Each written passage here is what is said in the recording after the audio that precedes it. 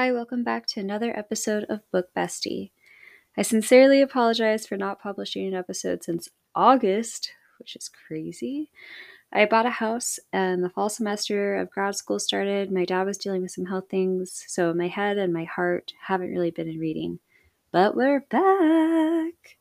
Today I'm joined by my friend Manda Simmons. Not Amanda, Manda. Manda holds a Bachelor of Arts in English Literature and Language from the University of Mary Washington, and she is currently employed by a government contractor where she wears a number of hats, including manager and mentor. Manda is a huge fan of horror and Halloween, though she also has a soft spot for Christmas. She hates a hard apple and will force any such apple into mushy submission. Lastly, she's a Gemini, so enough said. For this episode, we will be discussing The Secret History by Donna Tartt. For those of you who haven't read the book, here is a description of The Secret History. The Secret History is an inverted detective story narrated by one of the 6 students, Richard Papin, who reflects years later upon the situation that led to the murder of their friend Edmund Bunny Corrigan, wherein the events leading up to the murder are revealed sequentially. The novel explores the circumstances and lasting effects of Bunny's death on the academically and socially isolated group of classic students of which he was a part. I hope you enjoy the conversation, besties.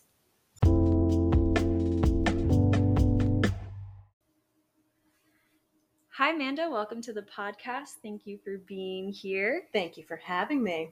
We're in Manda's living room. I was just saying how this is the first podcast I've recorded in person with my guest, and it's nerve-wracking for some reason, but here we are. Mm-hmm. We have some chai tea. You mean the Halloween decorations don't make you feel comforted at all? Yeah, the horror of it all is just so comforting. Manda, as you guys heard in the intro, big Halloween fan. So yes. When did you put your decorations out? I want to say mid-July. Yeah. I made it to mid-July before I broke and put them up, yes. It's mid-July, people. Yes. Oh, but then Christmas ones go out November 1st. Yeah, which is appropriate because Totally. Then it's Christmas time. Absolutely. Fight us. All right, so you've read this book many times. How many times have you read this book? Oh, fuck. I don't know what our language. No, it's fine. You just have to mark it as explicit. Good. Because I swear a lot. Oh my God. I want to say probably 20 times. At least 20 times. I've probably read this book 20 times. In my brain, what I remembered was it was like 4 or 5 times. 20 times is significantly more than that. Yeah. Okay, so you clearly love the book. Why do you love the book? Can I ask you one question before I ask? How did you like? So, my issue with this book is that I got to page 300 and I was like, when is the book gonna start? Because this is... It is very long. It's a roughly 600 page book. Yeah. And literally the middle of the book, it was kind of cool. I did like this. It starts on a new chapter, like the actual 50% mark. Or at least that's what it was according to my Kindle, because I did Kindle and physical copy. So I was quite pleased with that. The OCD in me was like, hell yeah. But aside from that, I was like, why do we have to read this many pages just to get to what I care about? True. So those are my feelings. By the end of it, the last 300 pages, I was pretty pleased with. First 300, I was like, dear God, why does Manda even read this book? I was never bored, though, ever once reading it, because I think starting out with the murder made me invested the entire time. So, every little detail I would, pore over and be like, does this have something to do with what happened? Mm-hmm. So, for me, the length didn't super bother me, but I can understand how it would be like, are you going to get into the moat? Come on. Let's start getting into the... Yeah. That makes sense. You do have, that detective mentality. If you guys ever need to track anybody down or get their arrest records... It's scary. Yeah, Manda. There was a situation last week or sometime when Manda was looking up somebody on Facebook just based off of first and last name. Mm-hmm. It was all the information you needed. It's all right, let me find their charges in the circuit court records. Here we go. That was wild. All this is public information, by the way. Yeah. She's not breaking any laws. No. She's just really good at what she does. I'm just a creative. She is a Gemini, as we discussed. A lot. Yeah. So you don't care about the length because you love it, because you have that intrigue. Yeah. I'm going to solve this thing. Yeah. What do you love about it? I specifically love, I know a lot of people have issues with the narrator Richard. I really, really like him because I feel like he is what most of us would probably be like in that situation. Yeah. I think a lot of it is his fatal flaw that he describes in the very beginning, saying he longs for the picturesque at all costs. And that's what cost him most of this shit. I mean, that's the whole reason he went there in the first place. That's the whole reason he overlooks a lot of stuff. And I think that sort of contrast between expectations versus reality is the huge theme throughout every major event in the book. Yeah. So do you think that his staying with the, like, after he found out about the farmer's murder, do you think his staying with the group and like staying loyal to the group had something to do with aspiring to that picturesque? Yeah, I think so. I think he was willing to kind of overlook a lot of things to belong. I mean, what else did he have to go back to if he wasn't at Hampton? Where was he going to go? Yeah. Yeah, I mean, yeah, the oh no. The contradiction between Plano and Hampton, it's totally, like, even just with the weather, like, it's so clear that they're such opposite things. But so, like, it does seem, though, that he romanticized the group. Like, when the first 100 pages of the book is him falling in love with this group from afar. Do you think that the author adequately romanticized the group? Like, do you think you would be like, oh, let me get in there? I think I'd be fairly intrigued by them, but I think I'd be put off by a lot of things about them. I think a lot of the expectations versus reality of it, she kind of played a lot with that within the group and then the major like events of what happened, especially with Henry. Like, oh, he's this brilliant person. He can read Assyrian. He could have gone in every Ivy League school known to man, but he didn't know that like there were men on the moon in '69. Yeah. Like, so it's intelligence. What is real intelligence anyway? Like, he could translate ancient Greek to no end, but the man probably couldn't change a tire if his life depended on it. Yeah, he had a very niche intelligence. Yeah. And then expectations versus reality, even with the setting. I mean, sure, Vermont is beautiful, and he went there specifically even just based on that postcard at front. Yeah, but then he experienced his first Vermont winter and realized, you know what? This is not something to actually romanticize. Yeah. I could actually die of frostbite. I do think his living situation during that winter probably didn't help, living somewhere that had a hole in the ceiling. That was hilarious. And it never even occurred to him to have, like, an electric heater. He's like, I didn't know such things existed. I came from California. Yeah. Yeah, that was wild. That was insane to me, too, that, like, he seemed to rely really heavily on the group, I guess, for validation, but he couldn't find himself relying on them for like things that actually mattered, like warmth. Yeah. Until Henry was like, hey buddy, you should come stay with me. And he had a hard time even accepting that. Yeah. Yeah. So when I was reading the book, I had a really hard time figuring out when in time this was, because it seemed like there were a lot of pop culture references that in my mind attributed it to the 90s. But then because the group itself was so focused on Greek and like ancient times, like it seemed like compared to their peers, they were stuck in time anyway. Yeah. Was that when you first read this book 20 times ago? Did you have a similar experience? I always kind of figured it was late 80s, early 90s about, just based on a couple different things. And funny enough, Judy Poovey and her car and like her makeup or frosted lipstick, and he talks about like Jane Fonda workouts and stuff like that. Yeah. So I figured it was kind of late 80s. And then it didn't really occur to me that it was kind of like timeless.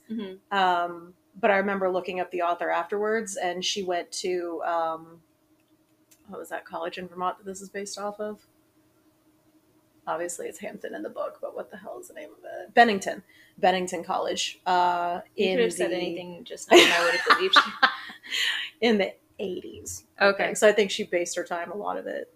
So I looked at the published date, and 92? Yeah, and I was like, so maybe it is set in the 90s. But then after I finished the book, I was like, maybe I should like actually figure out when this was set in the interwebs told me the 80s. Yeah. But yeah, I was like, this could literally be any, like the only times that I had some reference in time was when Richard was like, this movie just came out and Charlie Sheen was in it or something. Yeah. And like there were a couple of instances of that.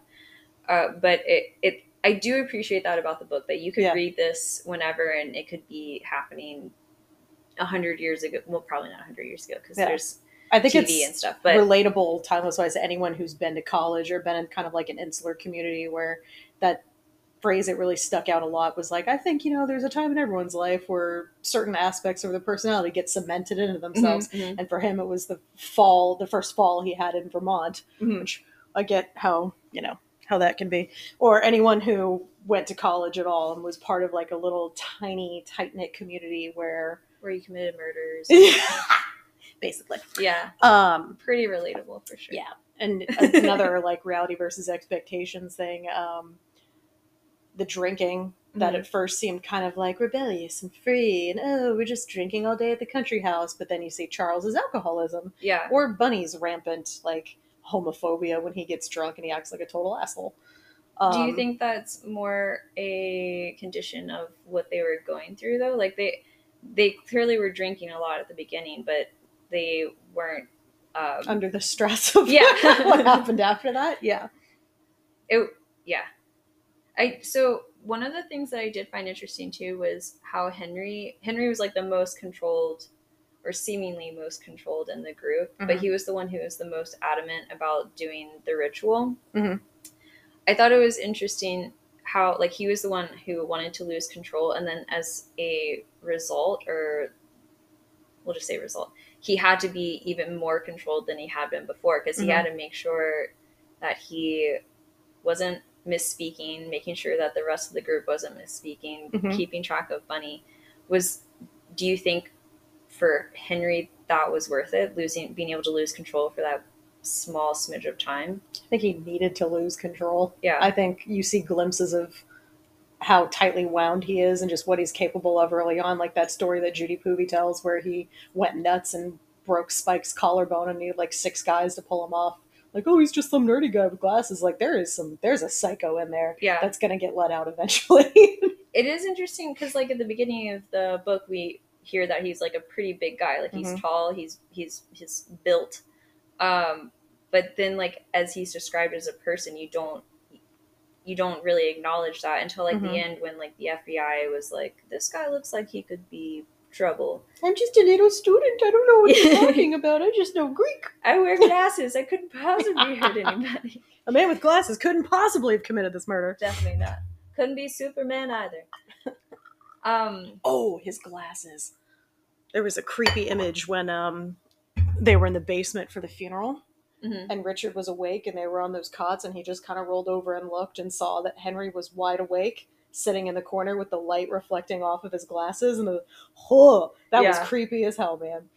That's the other thing. Funerals, you romanticize like, oh, Greek funerals and throwing yourself on the funeral pyre, and then you get the reality of it is like harangued adults and crappy little kids running around all over the place, and takeout and loud houses and lots of emotions. And in that situation too, because the basement was not I mean, like, Francis had allergies and he was like dying the entire time, and Francis. Like I don't think it was heated either. Like there was some like weather control thing that wasn't happening. It sounded really dingy. Like it sounded like on the surface level, like ground up, the house is probably really elaborate and glamorous, but then like they all get thrown into I wonder if that's like some sort of connection, like the underworld or something. Like they get to suffer in the underworld. They undergo. Oh, I never even considered that. Yeah, that just popped into my brain. Although Henry got to stay upstairs, and he, out of everybody, would probably be the most guilty. Yeah. That's interesting. You know how tightly controlled he is, too, because he gets those pills for his headache and then holds on to them. Yeah. And then he tries to give them to Charles later to mix with alcohol, and you're like, oh my god, this guy is so calculating and psychotic. He's super calculating. He's crazy. So he kills himself at the end of the book. Do you think if he hadn't killed himself, there wouldn't be the resolution that there was? Like, do you think he needed to kill himself? Do you think that's something that he premeditated even before Charles barged into the hotel room? I think so. I think a lot of it was his disappointment, like his moral failures in Julian, how he expected Julian to kind of step up and be like the leader for the group, or kind of like make his failings okay, or live by the whole duty, sacrifice, honor crap that they always try to instill with the ancient Greek texts that they read. And I think maybe that was his just last ditch attempt to do that. Also, one thing I thought about after I didn't even occur to me until I'd read it probably 4 times, that the only things we know about his past are through Bunny, but how About reliable Henry's past, but how reliable is Bunny really? Like that scar that he covers on his face, and I think he must have been hit by a car when he was younger because he was sick in bed a lot. His dad's a real bigwig in the Midwest, and his mom was like fur coats and they're rich. I always thought, was his dad like an organized crime or something? Yeah, and he had the place in South America too. Yeah, exactly. I always thought it was like, I never thought of that until, like 4 times into reading it. And I was thinking, like, how much do we really know about Henry? Because everything we know about it is through Bunny's drunk ass. Just. I do think, though, that if he were an organized crime, like, his family probably would be on the FBI's radar. Because, like, when they did go into, like, when Henry bought the tickets to South America so they could all escape, and then that didn't happen. He was able to use his dad as an excuse, like, his dad has property down there. But if the FBI, I think, were actually concerned about his family being organized crime, I think that would have actually gone further. Because, like, they were like, oh, he actually does have property down there. We can just drop it because it's legitimate. And they bought plane tickets with his credit card. Yeah. That also seems like something Henry wouldn't be dumb enough to slip up with. Yeah. So it also, like, I wonder about him a lot. But who's your favorite character? I'm always curious when people read this book. I didn't like anybody. Really? I like, out of the core group, I guess I liked Richard the best just because he was the least infuriating. And I wanted to like Camilla because she was the only girl in the group and she seemed to be holding her own for the most part. But it kind of irritated me that Richard was in love with her. Like I didn't understand it. Me either. And then Henry was in love with her. Yeah. And like, also, are you guys just in love with her because she's just the only girl in the group? Yeah, like, is it the testosterone? Is that also, everything he likes about Camilla is very boyish. It's very androgynous. Though I love her big, thick ankles and her short hair and her, like, she doesn't dress like a girl. It's like, Richard, do you just want to bang Charles? Because, like, you could. But it is interesting because Francis, like, tries to come on to him and then he still is and he's like, no. So I don't know if it, I maybe he doesn't have homosexual tendencies, but it's just because it's Camilla who is boyish, but not boyish enough to be a boy. I don't know. I wanted to like Camilla too. I just don't. I don't know. Maybe it's like the weird twin thing that they have. Were you expecting that? Were you expecting that? Yeah. That seemed unnecessary. Like, I do understand that Greek. It made, it gave Charles like motive to be as insane as he was towards the end because he was like, Henry's stolen my lady friend who's also my sister. Who's also my sister. No big deal. Just my twin. That, I don't know, that just seemed overkill. Like an unnecessary plot point. I always wondered about that. I always thought that was just like Donna. I mean, it's one thing like making them kiss, but then like going into they probably have had sex a few times. Yeah. And Bunny was the one to be but like nobody believed him because he was Bunny. Yeah. Which is a little infuriating. My favorite is Francis. Yeah. Okay. Is it because he's the only gay boy there? No. I think just from the second you meet him, the description, and he asks Richard in Latin, I think, like, do you want to go to bed with me? Richard's like, sorry. And he's just like, oh yeah, never mind, whatever. The fact that he's got ridiculously bright red hair and a pince nez and just sort of, he's dramatic, yes, but he's also like sort of the center between everybody. He's kind of who you see everybody else through, because a lot of times you don't get information about the other characters unless Francis lets you in on what happened with that. Like, he didn't know about Charles's violent past until Francis said, oh, I jokingly, kissed Camilla one time and Charles came at me. Or, Charles likes to drink and pretend like things happen. Like, when we get sex, he tried to pretend like that didn't happen. Yeah. And he was helping Richard near the end try to resolve stuff. And I love that image of him in his bathrobe with a glass of ginger ale in the lake. Just kind of, wading his way through the lake. Like, come on, guys. Oh, it's like a little sea nymph. I love him. Yeah. Love that little gay boy. He's so cute. He is adorable.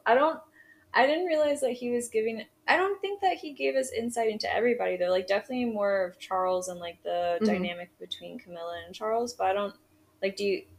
I guess not into Henry though. I think most of the information from Henry usually comes from Bunny. I think we did find out like how close Bunny and Henry were through Francis though. So I guess I hadn't realized that. He's like the Oracle, kind of. Whoa. With the carrot red hair. Whoa. Oh, the poor guy at the end, too, marrying that kid. Who does he call her? His fiance. Oh, I don't The Void or something? Oh, yeah, because anytime she comes in the room, conversation just... And it's... That part is so sad, too, when she, like, comes to visit him in the hospital and she's, like, being so nice to him. And then literally, like, as soon as she's there, the conversation between Richard and Francis is gone. Like, there's nothing...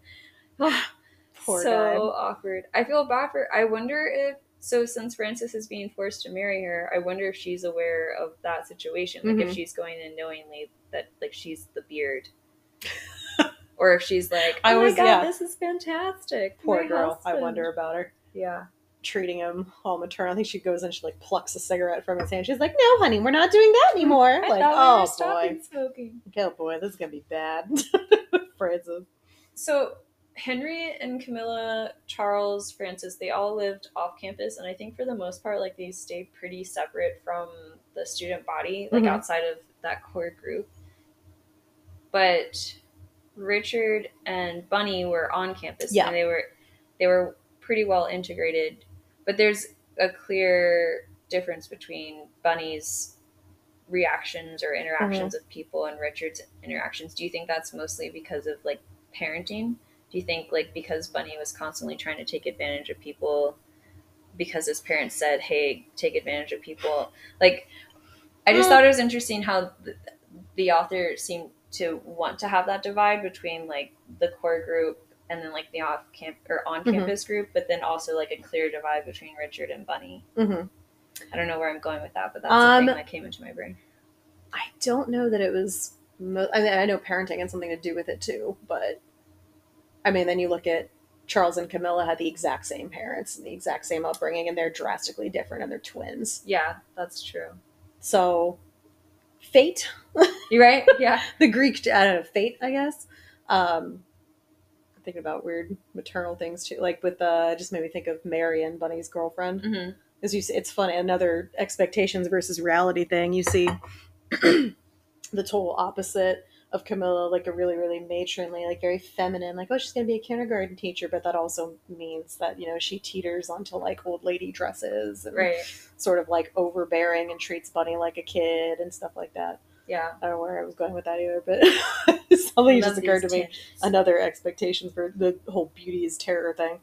When they're talking about like Clytemnestra killing Agamemnon in the bath and like, oh, the blood, oh, you know, violence, yeah. But then like Camilla gets a shard of glass in her foot and they all almost pass out. Yeah. Like, oh God. It's like, well, the stark contrast of what things are versus what you expect them to be. Because you have these nice little fanciful Socratic seminar Greek history classes with Julian.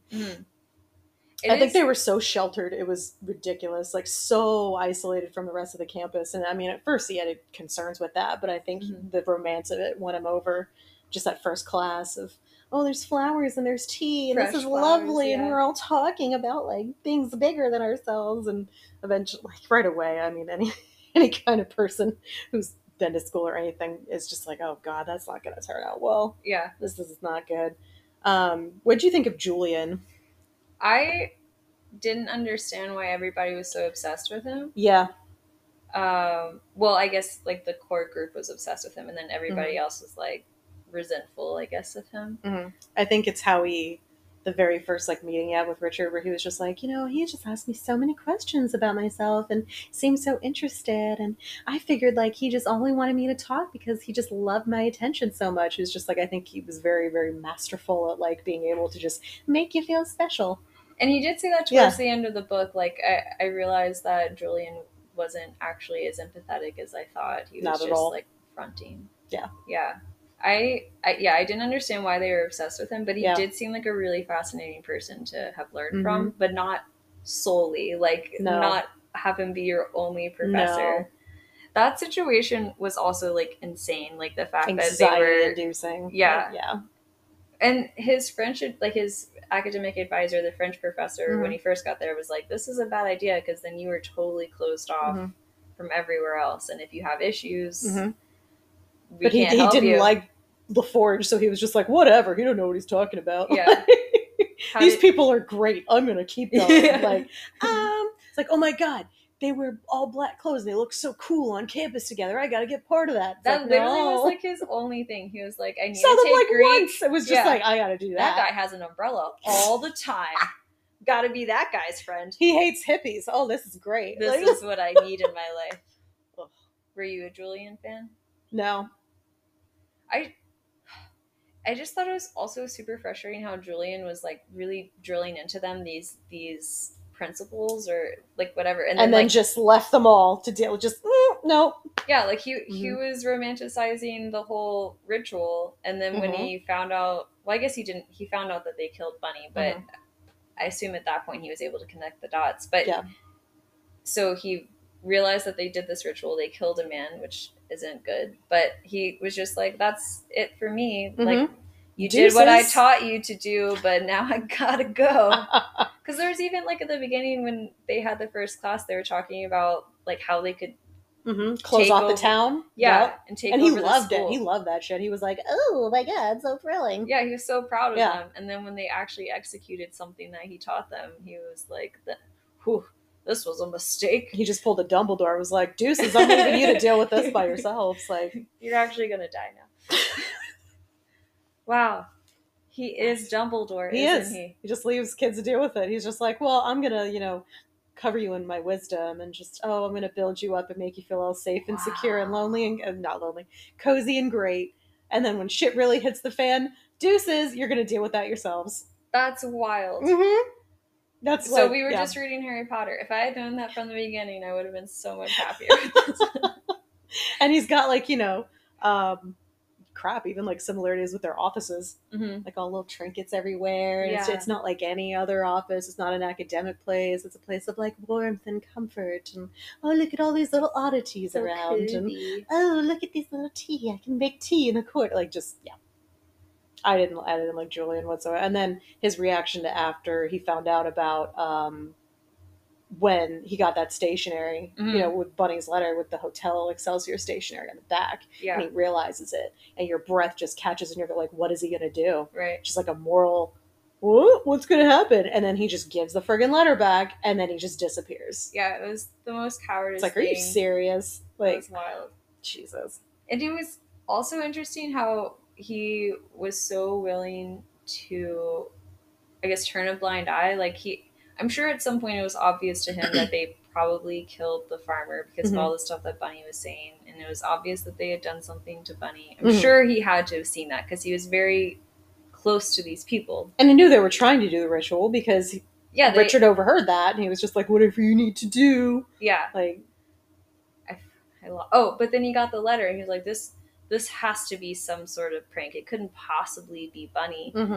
So like somebody who claims to know these students super, super well isn't able to notice this student's cry for help. That was much too late at that point. But that was wild. Until he saw the stationery when it got turned over, he was very willing to believe that it wasn't real. Something tells me he doesn't go to like faculty trainings on recognizing warning signs in students and shit like that. I'm sure they didn't have that in the 80s, but oh my god, you're probably right. They probably didn't even have that. Everybody's fine. Just do more drugs. Just drink about it. It's fine. Drink about it. So this is a question that I stole from from like the link I sent you, but during Bunny's funeral, there's a point where Henry takes a handful of dirt and he throws it on the casket and then he wipes. Do you think there's any symbolism behind that? Or do you think I still don't know what the fuck that's about. I've read that book 20 times and every time I have a different idea about it and I'm just, I have no idea. Do you have any theories? I don't know.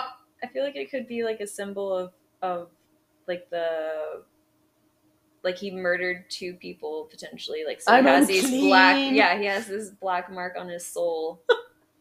But you would think that would be a thing that would appear earlier in the book, unless maybe he didn't start feeling guilty also, you about think it. Yeah, I didn't really think he ever felt guilty about it. I think he felt guilty that the consequences might come from it, so he wanted to tamp that down. He didn't even feel guilt about like poisoning his neighbor's dogs just by figuring out the right dosage with the friggin' mushrooms. I don't think he feels guilty about anything ever. Yeah. Did you think it was surprising that Bunny reacted to the farmer's murder more extremely than the people who actually participated in the murder? I feel like part of that, just because I dislike Bunny so much, is like his childish, I was left out, now I'm going to make you regret it. And that's not like the whole motivation for it, but that was probably part of it. Yeah. I'm going to poke and poke and poke and poke because I was left out of this.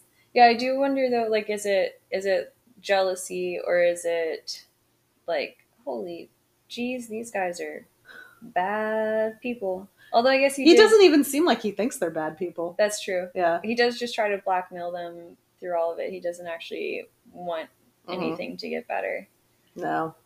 I thought that was crazy how much money Henry spent on him in Italy. Oh, like keep that him quiet and happy? Yeah. That was ridiculous. When Bunny got murdered, I was honestly so relieved. Right? I was like, it was just like, oh, yay. Can we just be done with this now?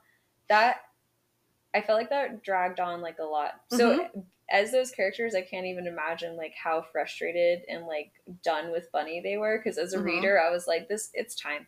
He's a total dick. We should have done this in Isn't Italy. it funny that you hate Bunny more than the murderers? Yeah. Funny or concerning. Concerning, I guess. You find yourself starting to sympathize with them, and it's like, geez, they only killed a guy. Yeah. But then with Bunny, it's like, oh my god, just die already. Yeah, because he just like doesn't.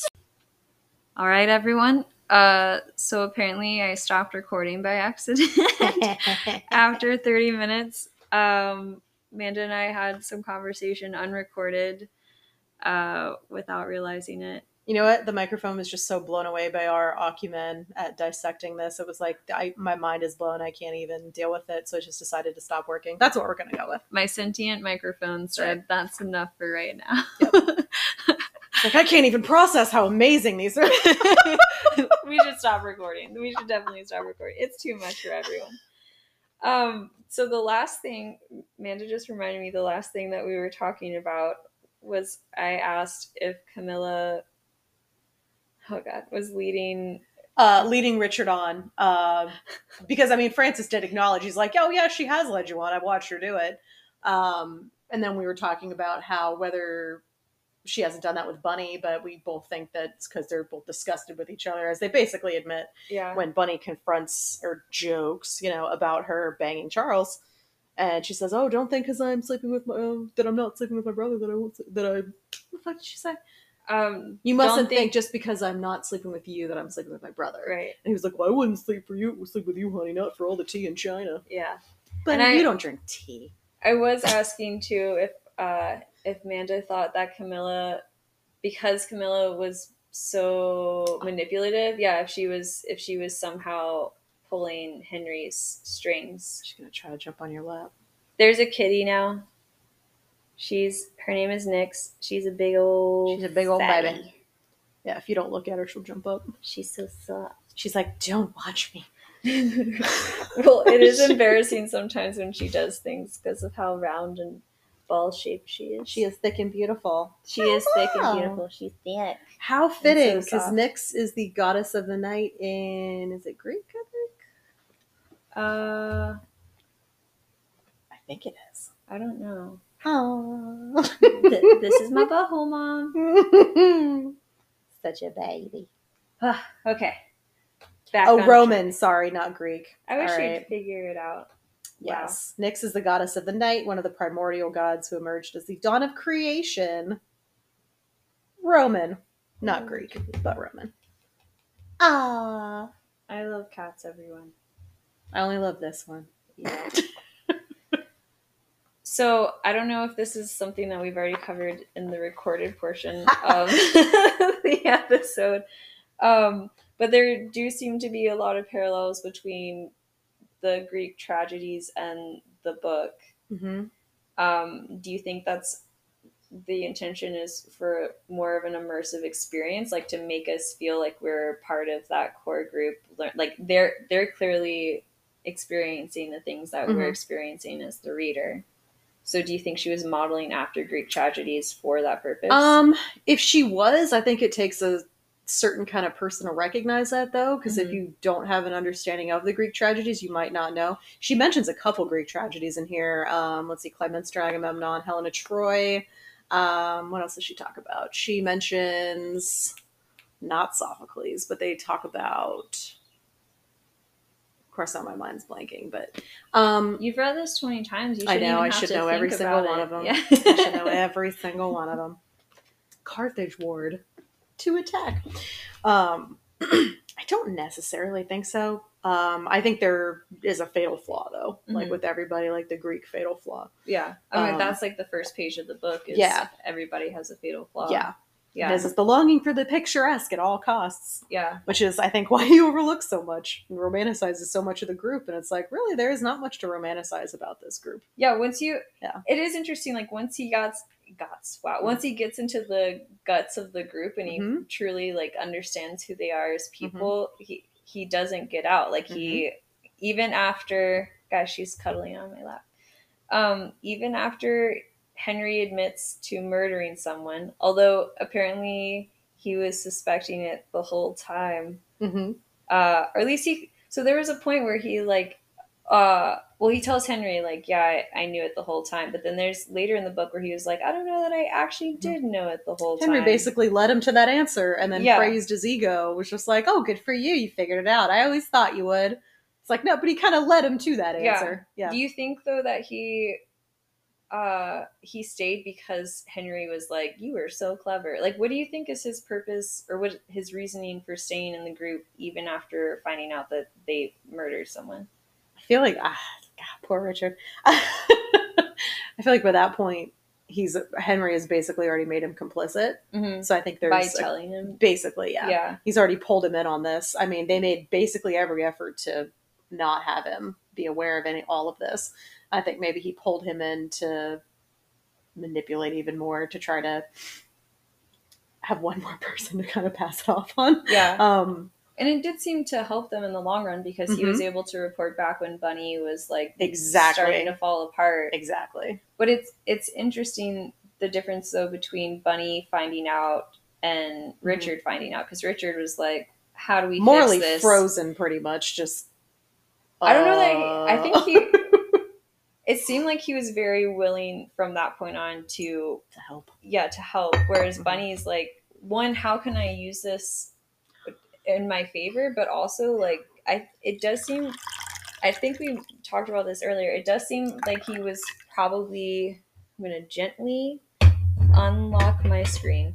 Oh god, things are happening, everyone. Technology is my friend. There we go. No big deal. I don't know what was happening. Oh, so we were talking about earlier how Bunny was just using the knowledge to get what he wanted, but there also did seem to be like a clear deterioration. Like I guess to me it was clear. Like he needed more and more from them, but he also, like when he was going out and partying, he was getting like way drunker, and he got to the point where he ended up telling Richard like, hey, you'll never believe what happened, even though Richard already total liability knew. So I do think that there was some, like he clearly took advantage because that's how he was raised to be, but it also seemed like he was a lot more broken by what his friends did, and maybe that was because of the jealousy thing. But Richard seems totally unfazed by it. He was like, let me help these people that I've known for 2 months get away with murder. Yeah. That I don't know what my point was in ranting about all of this. Richard's motivation for basically keeping quiet and helping them.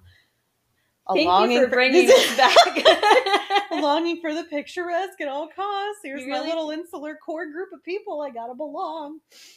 But then you feel bad for him, too, because it's just like, what do you do in that situation? Yeah. I mean, I think if he'd gone to the cops, he would have been totally fine. But instead, your whole little Greek world shatters. Yeah. Your whole little group, So literally just to maintain the picturesque. Not solely, but I think that's probably a big part of it. Or I think he tries to really defend what they do a lot too. Or well, like, oh, this makes sense because of this thing. Yeah, especially how Henry explains it away. It's just like, oh, we killed him on his own property. This is Vermont. No one's gonna believe us if we show up at a friggin' police station, drugged out of our minds, wearing sheets that are all bloody. I do think it was funny too how when he found out that they murdered somebody, it was like, oh, you should tell people, and then it was like, oh no, we murdered him on his property. It was like, oh no, wait a second. Well, shit, you're totally screwed. Hold on, guys. And then Henry rationalized that away too. He's like, it was just an egg farmer. It's not like the guy was going to win a Nobel Prize or something. You're like, oh, yikes. Egg farmer, not a cow farmer. If it was a cow. Yeah. It was crazy about what actually happened to them during that ritual, though. But Camilla didn't talk for a couple days. But like her elementary French came back before her English came back. Yeah, and her hair was like soaked in blood. So you start to like get all these pictures. Like, what did you do to that guy? But we'll never know because they don't know what happened. I heard that a couple people have attempted to buy the rights and make this a movie, and I'm really glad no one has yet. Yeah. Because then they would try to do something with that ritual and then it would be screwed. Yeah. So much of it is like left up to, oh, did this really happen? I like the fact that because you're getting not a neutral narrator, but an outsider narrator for most of the time. Yeah. It basically mirrors what you would also think about it if you came into that group and got told all these things about these people and then sort of slowly got glimpses into their lives. And he sees what they allow him to see pretty much. Yeah. So I like the fact that there's an outside narrator. I think if it took... I think if the perspective was like Henry, I don't think it would be as like powerful of a novel. So Richard is definitely an outsider, but it seems like within the group there are people who randomly get selected to be the outsiders. Little factions. Yeah, like two people will be involved in something, and like maybe one person gets to find out about it, but then like that's it. Like that, I thought. What do you think is the purpose of that? Is to like make everybody like dependent on each other because we don't know like what the actual truth is? I think maybe just to show the dynamic of the group, so it's not just solely focused on what Richard can find out. Yeah, it's what he hears from this person and what that person hears from this. It kind of weaves a real little intricate web of that group because you looking at them from the outside, you think it's such a tight-knit, but there's a lot of fissures in that group. There's a lot of like mistrust, a lot of jealousies, and a lot of like weird issues with each other. Yeah. So I think from the outside it looks like they're a great little core group of ancient Greek classic students. Oh my god, so romanticized. And then you peek beneath and it's like, god, these people are really fucked up. Yeah. And like, honestly, what is so redeeming about them that he finds so romantic? It's like, none of you fuckers work. None of you... They come from like the most ridiculous like privileged backgrounds. Like Richard's right, they don't have to worry about paying for their tuition. They never had to once worry about where am I staying this winter so I don't freeze to death. He had to lie about what he was doing, but I think he felt so insecure about his background. He lied about being from Hollywood and his dad was in oil. It's like, your dad ran a gas station, which is fine, but he doesn't feel like he can match up to all these pictures he has of them built up in his head. Yeah, definitely.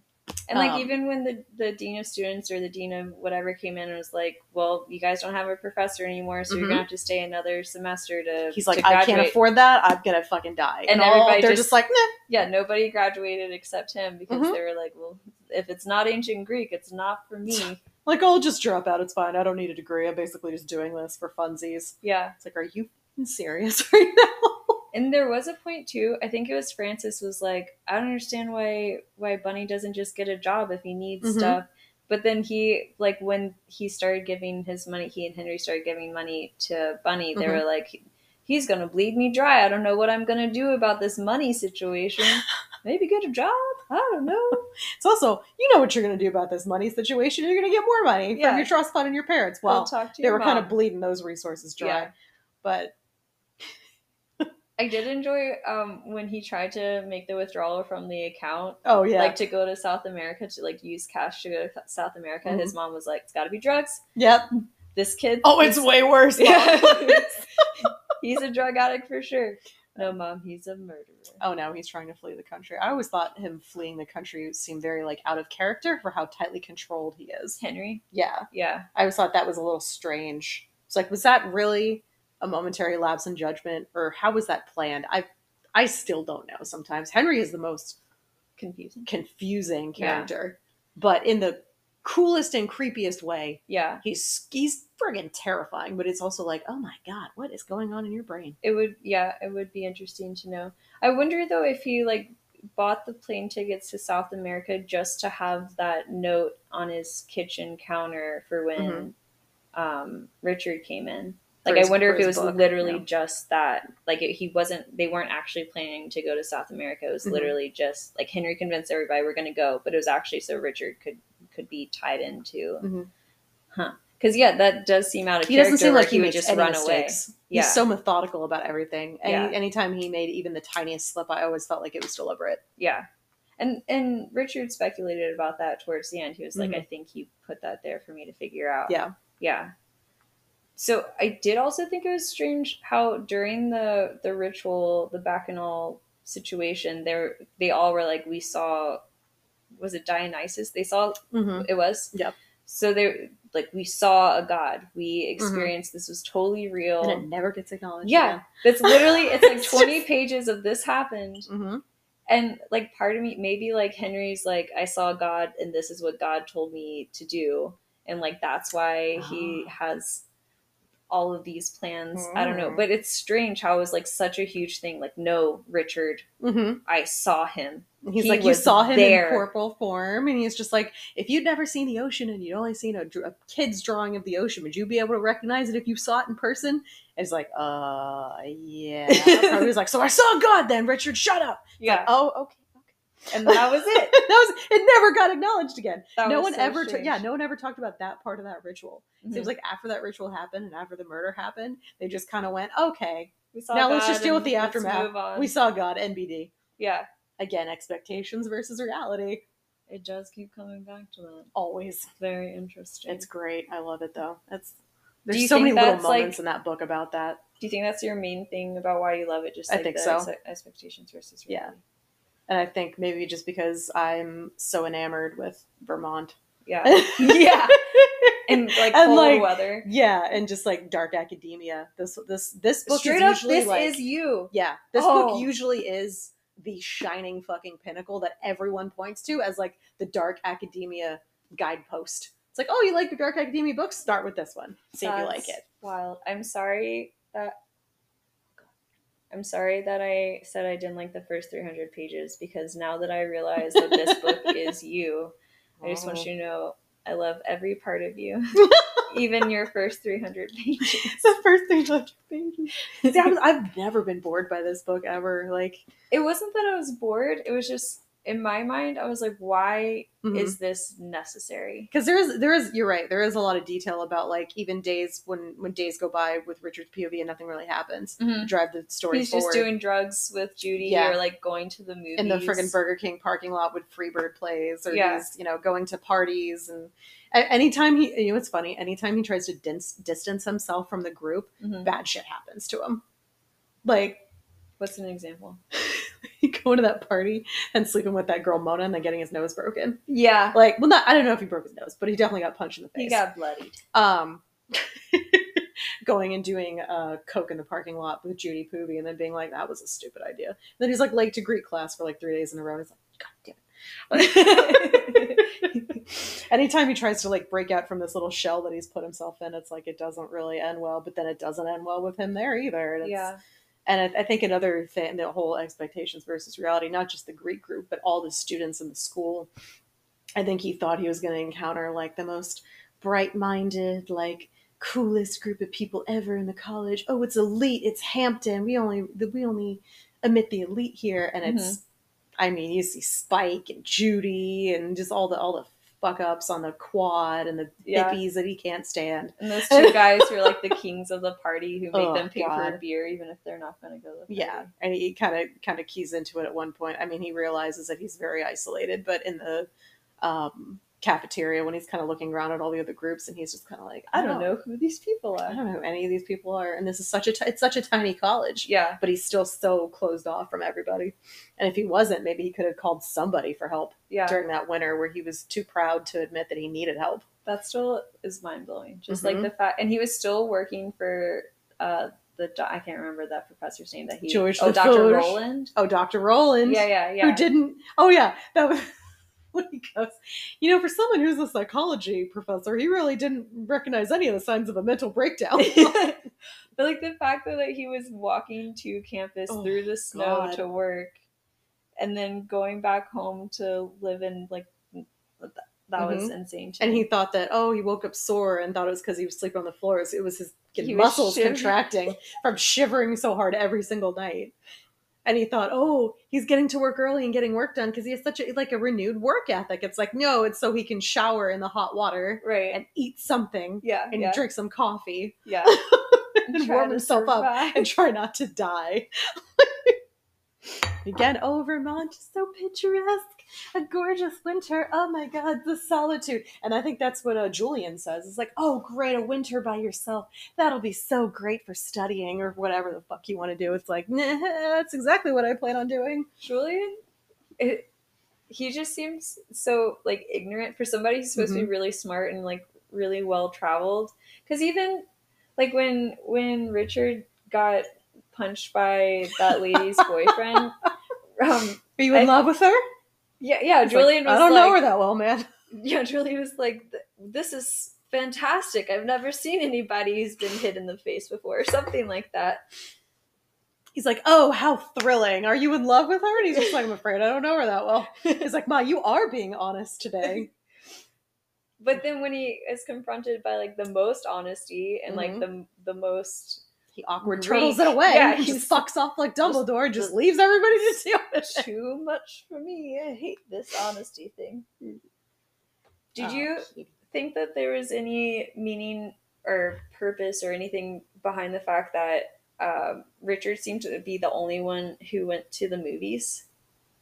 What do you mean? Like, he went to the movies like regularly, but the rest of them were like, I can't be bothered to go to the movies. They did try to use the movies as an excuse. As an alibi at one point, yeah.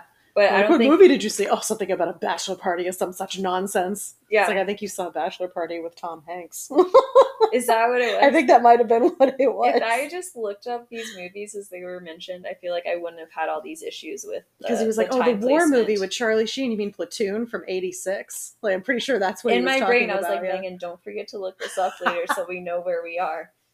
I assume late '80s also with the phone calls, the phone booths, and things like that too. But like that was a '90s thing too. Yeah. And also like, but also cordless came into what was it, like 94, 96, kind of mid '90s. Like they had cordless phones then too. Guys, I just want you to know that when you're hearing silences, it's because I'm trying to unlock my screen without stopping recording. Yes. It's a dangerous job, this podcasting. Don't know how people do it. Trying to think of other... the kitty is still in my lap. She's so cute. Everyone was wondering. She's so cute. So you don't think that there was any significance in the fact that he was the only one to go to movies? Or maybe others did go to the movies and I just don't remember it because it just seemed like Richard was going to the movies any chance he had money or time when he wasn't covering up murders. Not super significant. I think maybe that's just a result of what they like, personalities, what they like. Because Henry would rather read than do anything anyway. Right. But like I said, their lexicon for like current pop culture is so tiny that I don't think they would enjoy any sort of movies anyway. Right. Like how Henry didn't even know that man landed on the moon. And he was like, what? You're crazy. Serious? That's absurd. It's like, okay, you could probably recite every like Greek god and all of its deities and all of its formations in every area of ancient Greece, but you don't know that like we landed on the moon in 69. Like, really? Yeah. His frame of reference for anything, it's so crazy. It is. It's so crazy. Like, I can't imagine talking to someone who's that brilliant but also doesn't know. Well, I mean, shit, we talk to people at work all the time like that. Yeah. Super smart engineers. We work with engineers during our real-time jobs. Who are brilliant, but then can't spell most words. Yeah, just trying to decipher what they're trying to say at any given time. Mm-hmm. That's why I feel like Henry was not relatable at all. Yeah. I didn't think that anybody really was relatable except for Richard. I think that's probably intentional. Yeah. It was funny, though. Maybe this isn't funny. I don't know. An observation that I made. So after Bunny died, everybody was like, oh yeah, he was like a really cool guy, and like most of the student body didn't actually know him on a personal level, but they were all touched by him in some way. Oh yeah. Fucking virtue signaling. Do you think it's because there was one moment after the funeral where people were like genuinely like, I didn't know him, but he had an effect on the room. Like did I make that up? No, you didn't make that up. I made that face just because I feel like people just tend to do that anyway. Yeah. They try to make things about themselves. Yeah, they're that's not. fair. I mean, how many times does like a celebrity die and they're like, "Oh my god, I am so heartbroken." It's like, you knew them personally? No, I didn't, but I'm heartbroken. It's like, all right. Well. I watched their movie for the first time when I was 3, and we were best friends. Like, oh, Bunny would have wanted this. Bunny would have wanted us to have like a hippie-tastic festival. It was like, Bunny threw shoes at you on the quad because he hated your music. So I don't think he would have wanted that. Good guy.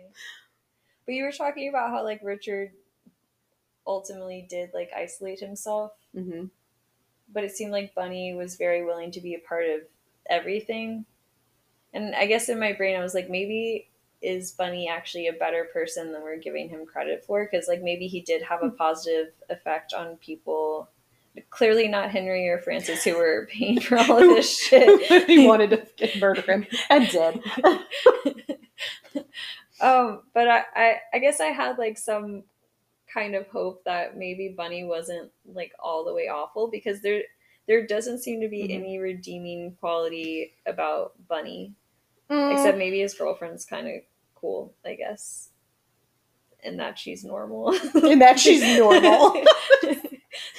I mean, I think about just how like the very, very first time that Richard even hangs out with Bunny, it's when they go to that restaurant and he is just a fucking pig. Oh yeah, he's like, come to lunch with me. Yeah. Oh, I forgot my wallet. Yeah. And right away just starts like making fun of his clothes and stuff too. It's just like, oh, this may have done, back in California, but this is New England. You want like dark ones and wools and stuff. Yeah, when he Judy's like Silk Brooks Brothers like top that she was gonna make into a bustier. Yeah. It's like, you want this? First he was like, oh, for fuck's sake, but he was like he was like, oh, this looks really nice on me. I love this. And then walks outside feeling good. Buddy's like, you stupid loser. Yeah. And then, oh yeah, my treat. And then didn't even realize that he was being like super hardly taken advantage of. And then he starts making all these ridiculously homophobic comments and just slurping down any drink that gets in front. Like, just the first instance you get of any kind of thing with Bunny, besides the murder on the first couple pages where you don't see any of his personality, obviously, but the first time Richard hangs out with him solo, you just get immediately disgusted by him. Yeah. And then you realize how he took advantage of assuming that Richard would be able to pay for shit too. Yeah. It just left a horrible taste in my mouth, and I was like, well, let's see how the rest of this plays out. I mean, that's not cause to get murdered, so let's see. But then the story goes on. Do you think if we didn't find out that Bunny was murdered at the beginning, we would have rooted for him more? Like, do you think, like, as you were reading it, you were like, I know he's going to be murdered, so don't find anything to like about him because he's gonna die. I think I took it the opposite way. I was like, I'm going to try to find things to like about him because he got murdered. So I want to see like how this happened, and the motivations and stuff behind it. And then the more you read the book, the more you're just like, I hate to sympathize with the murderers, but Bunny, you a dick. He fucking sucks. Everybody fucking sucks, but like, yeah, definitely Bunny more than others. Oh yeah. Just honestly, like after the Italy trip, like hearing all the things that happened in Italy, I was like, God, just murder him sooner. Just talented Mr. Ripley his ass in Italy, honestly. That would have been the way to do it. That would have been great. It's just, he fell drunk in a fountain and drowned or something. I don't know. Yeah. It was an accident. Well, I guess the hiking was an accident. Yeah. Kind of. And as much as pushing somebody off of a cliff intentionally can be an accident. Yeah. Premeditated pushing off of a cliff. I think it's funny how they thought he was going to get found really fast. And then it turned into a statewide manhunt. They're like, oh, shit. We didn't want this scrutiny. I did like the imagery of, Richard came to Hamden because of that picture he saw of the Commons. Or the Common. Was it Common or Commons? It's Commons. But okay. Either way.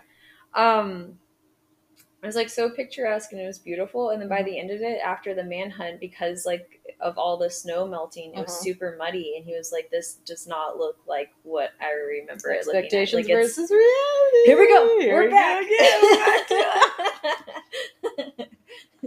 Everything, the funeral, the relationships, the scenery, the winters, the everything. Yeah. I feel like comes back to that longing for the picturesque at all costs, expectations versus reality. Yeah. Like this, the prominent theme through the whole thing. It's what made me like it so much. It's what makes me like it so much. Because I feel like everybody can relate on some level to that shit. So reality just slaps you in the face and you're like, well, shit, this is nothing like I thought. Yeah. Either like work, relationships, anything. Do you think it was appropriate that Richard ended up moving back to California at the end? I never thought he would do that. Yeah. I never thought he would. Well, he moved back there because of a girl and then was like, ah, shit, I'm back in California because of this chick now. So. And then they broke up. Yeah. But then he stayed there. Yeah, it was funny. He was like, I wouldn't be here if it weren't for Sophie or whatever. Yeah, but then he stayed there, dummy. You can move. You're not a tree. He was willing to move. He was like, Camilla, marry me. I'll move back to Virginia and I'll be with you. But that was like his only way he was going to move back when he talked so much shit about living in California.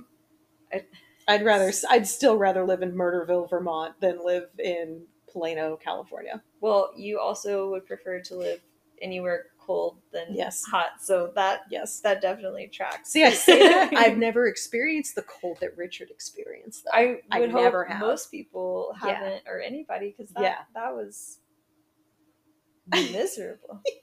Oh, just a good spot for the kitty. She got a spot on Nix's head and she made her twitch both of her paws at the same time twice. She said, "Oh, that feels so good." You kitty. That was talented. If Donna Tartt ever listens to this, first off, I adore you so fucking much. Second off, please write another book. I'm going to lose my fucking mind. It's been over 10 years, girl. Come on. She writes one book every 10 years and it kills me. Have you read all of the books? Yeah. Are they similar? Actually, Francis and this one makes an appearance. Well, guys, I have a witness. I didn't press stop recording by accident, but True. It still stopped recording. Manda is continuing her obsession with Donna Tartt. I don't know if that's on the last part of the recording. I'll start over in case it's not. Yeah, get after it. So if Donna Tartt, oh my God, if you ever come across this podcast, if you ever hear it, Donna, please write another book. I adore you so much. Please, please, please. You only write a book once every 10 years. I know it's a Herculean effort and a big undertaking to write a novel like this. Please write another one or I'm going to lose my fucking mind. Amanda also told me that Donna Tartt lives in Charlottesville, which is about an hour and change from where we are right now. So we might be coming to find you, Donna. I'm a pretty good stalker. And now it's a threat and it's recorded. That's bad. No, I love you. I love you so much. In a good way. In a totally consensual. So someone who went to Bennington, liberal arts college and a novelist. She was very young when she wrote this. Yeah. Mid-20s? Early 20s? You could Something say like that. Any number. Who's the friggin' guy who wrote Fight Club?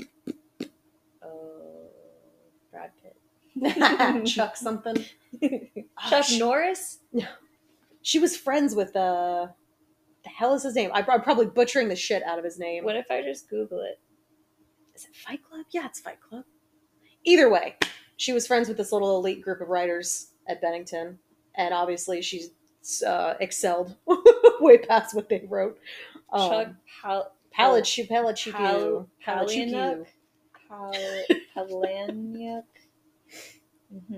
So what? Yeah, I've always been obsessed with Donna Tartt. What do you think she looks like? In my mind, she looks a lot like Edna Mode from The Incredibles. Oh, really? Do you know who I'm talking about? Yeah, the short black hair. Yeah, ready to have your mind blown. Oh my god! Yeah, so good at the short black bob, except without the glasses. Yeah. Oh my gosh. Yeah. Wow. I feel like I'm really good at stuff. I know. Doesn't she just look like you want to have a drink with her so much? She looks like she wrote this book for sure. Exactly. I love it. I do like that I love the aesthetic. Suit. Oh yeah, she wears men's suits and get everything. Just like I love everything about her. She's also tiny like Edna Mode. End mode is very short. I wish I could write like you, Donna. Do you think The Incredibles Edna Mode is based off of Donna Tartt? Most likely. Yeah. She is. I think so. And she grew up in Mississippi. Whenever I hear Mississippi, my brain just goes Mississippi. You do need to know how to spell it if you're ever going to meet her. She'll probably quiz you on that. How do you spell it? But her other 2 books, I do want me to do it again. I was very excited. Oh, no. I know how to spell it, guys. I do, Donna, I do have your other 2 books, The Little Friend and The Goldfinch. I still like Secret History the most. Little Friend is good. The ending pisses me off. Of course, you know why it pisses everybody off. No spoilers, Manda. No. And then The Goldfinch. Everyone has such a boner for that book.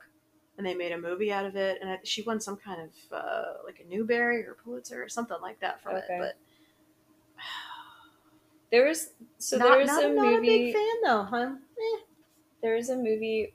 It was like the Golden Lady or the Golden something. It was based in World War II, where like the Nazis were stealing pictures and like fine art from Jewish families. The Monuments Men? About the Monuments Men? No.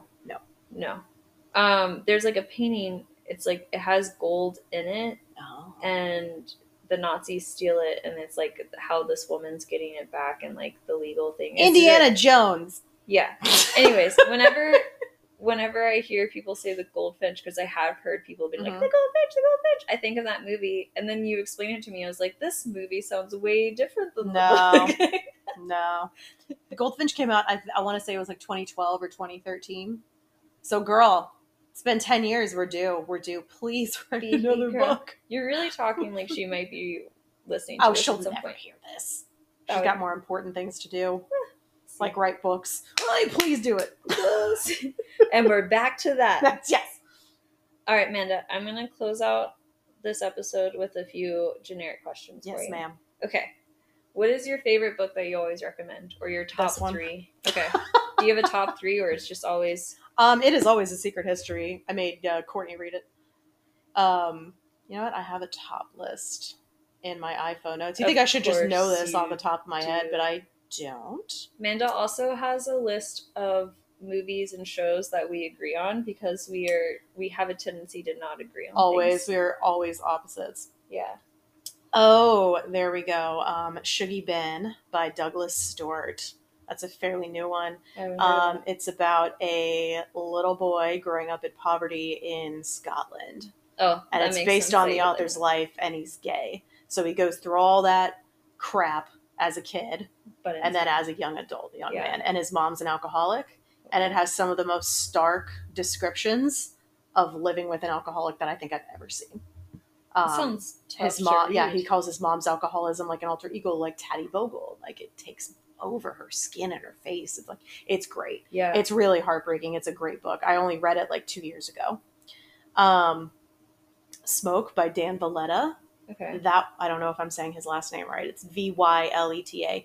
That one is sort of like an alternate gothic history timeline. Okay. Basically, sin manifests itself as smoke in people, and it comes out as black, stains your clothes, and it takes place again at a boarding school. I love me some dark academia shit, but yeah.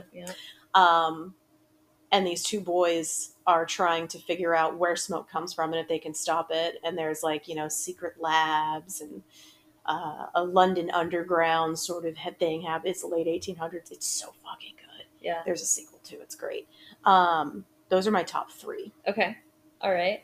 Who is your favorite author or top 3 Donna Tartt is your favorite? I want to say Donna Tartt. I want to say Philip Pullman. Okay. And I don't know that I have a top 3. I think I have a top 2. That's fine. That's totally. Oh, you know what? Oh. See, no, I was gonna say trust her. I was gonna say Dan Simmons, but is it because you guys are related? That's the only reason I picked up his book in the first place. I was like, oh, Dan Simmons, let me give this a shot. But no, because I don't like all of his books. Okay. But I don't like all of Donna's books. I don't like The Goldfinch, so then I think we can go with Dan Simmons because he is great. He does a lot of historical fiction, and it's fucking great. Nice, good stuff. What is your favorite book format? So like paperback, hardcover? Okay. Yeah. I need to like crunch it. And you'll see this is taped together because I've read it so many times. And this is my home copy. And then I have an emergency car copy in my truck. Just in case you need a hit. In case I need a book to read for any reason. It's in my truck. And it's this baby. What do you mean the truck? You drive a car. The trunk. Oh. It's in the trunk. I have my truck that I only drive when I'm planning on reading Secret History. No, I keep this baby in the trunk. That was a different thing than a truck. What is your favorite bookstore? Do you have a favorite bookstore? I don't know that I have a favorite bookstore. I love all bookstores. That's a good answer. Mm-hmm. Any place that has books, I'm gonna like it. Like a bathroom. If a bathroom had books, you'd be like, this is a good bathroom. I can shit and read. Perfect. That is actually the best time. Yes. Where do you usually do your reading? On the couch. Where you're sitting and actually where you're facing. Wow. I like to move. I was reading really there. Immersed. I finished a book right before you got here, actually. So immersed in your experience. Because I like how these cushions are, and I can put my knees up and sort of do this, and I can also help hold my book up when it's been a couple hours. What are you doing, Nix? I touched her and she said, oh, that's too much. But it was more jumping than the last time. And I can pucker my pillows all the way up here and have like a nice little cozy spot to read. That's exactly where I like to read, is where you're sitting. Pucker your pillows. That's the worst. I don't like that expression. Because you pictured puckering anuses. I think that's exactly I was like, I don't want my pillows to be that smelly. Do you usually have the TV going and stuff when you read? I can. Usually Seth is playing video games or something, so that's kind of comforting. I can't do it. I love when he plays that shark game, Man Eater or whatever. Yeah. Because like the bubbles and the chomp chops. I do like watching. It's like hearing an aquarium in the back. It's like, ooh, this is nice. Yeah. Ambiance. I love a good video game ambiance. I need to have a candle burning when I'm reading. Do you always have tea? Not always, but a lot of the times. Okay. Manda is a big loose leaf tea lady. Yes, ma'am. Some would call her obsessed, but maybe one entire shelf of the pantry is tea. Do you want people to follow you on social? If so, where can they find you on social? Feel free, bro. Yeah, homie. There's not a whole lot of good shit on there, let me tell you. But she loves to travel. You might be bored, but yeah, sure. When she travels, you'll get all the pictures. Because I have no creativity, it is Manda, Manda.L.Simmons on Instagram. Yep, no creativity whatsoever, even though I put writer in my little bio. Like, yeah, I couldn't think of a better Instagram handle than that, but all right. Do you have writer? That's why Donna Tartt doesn't love me. That's why. God damn it. Because you have writer, or because your handle is just your name? Because I'm so not creative, my handle is just my name. I feel like she could think of a better thing. She probably, when she found out this episode was coming out, she probably looked you up, and then she was like, ugh, that's her Instagram handle? No, thank you. Ooh!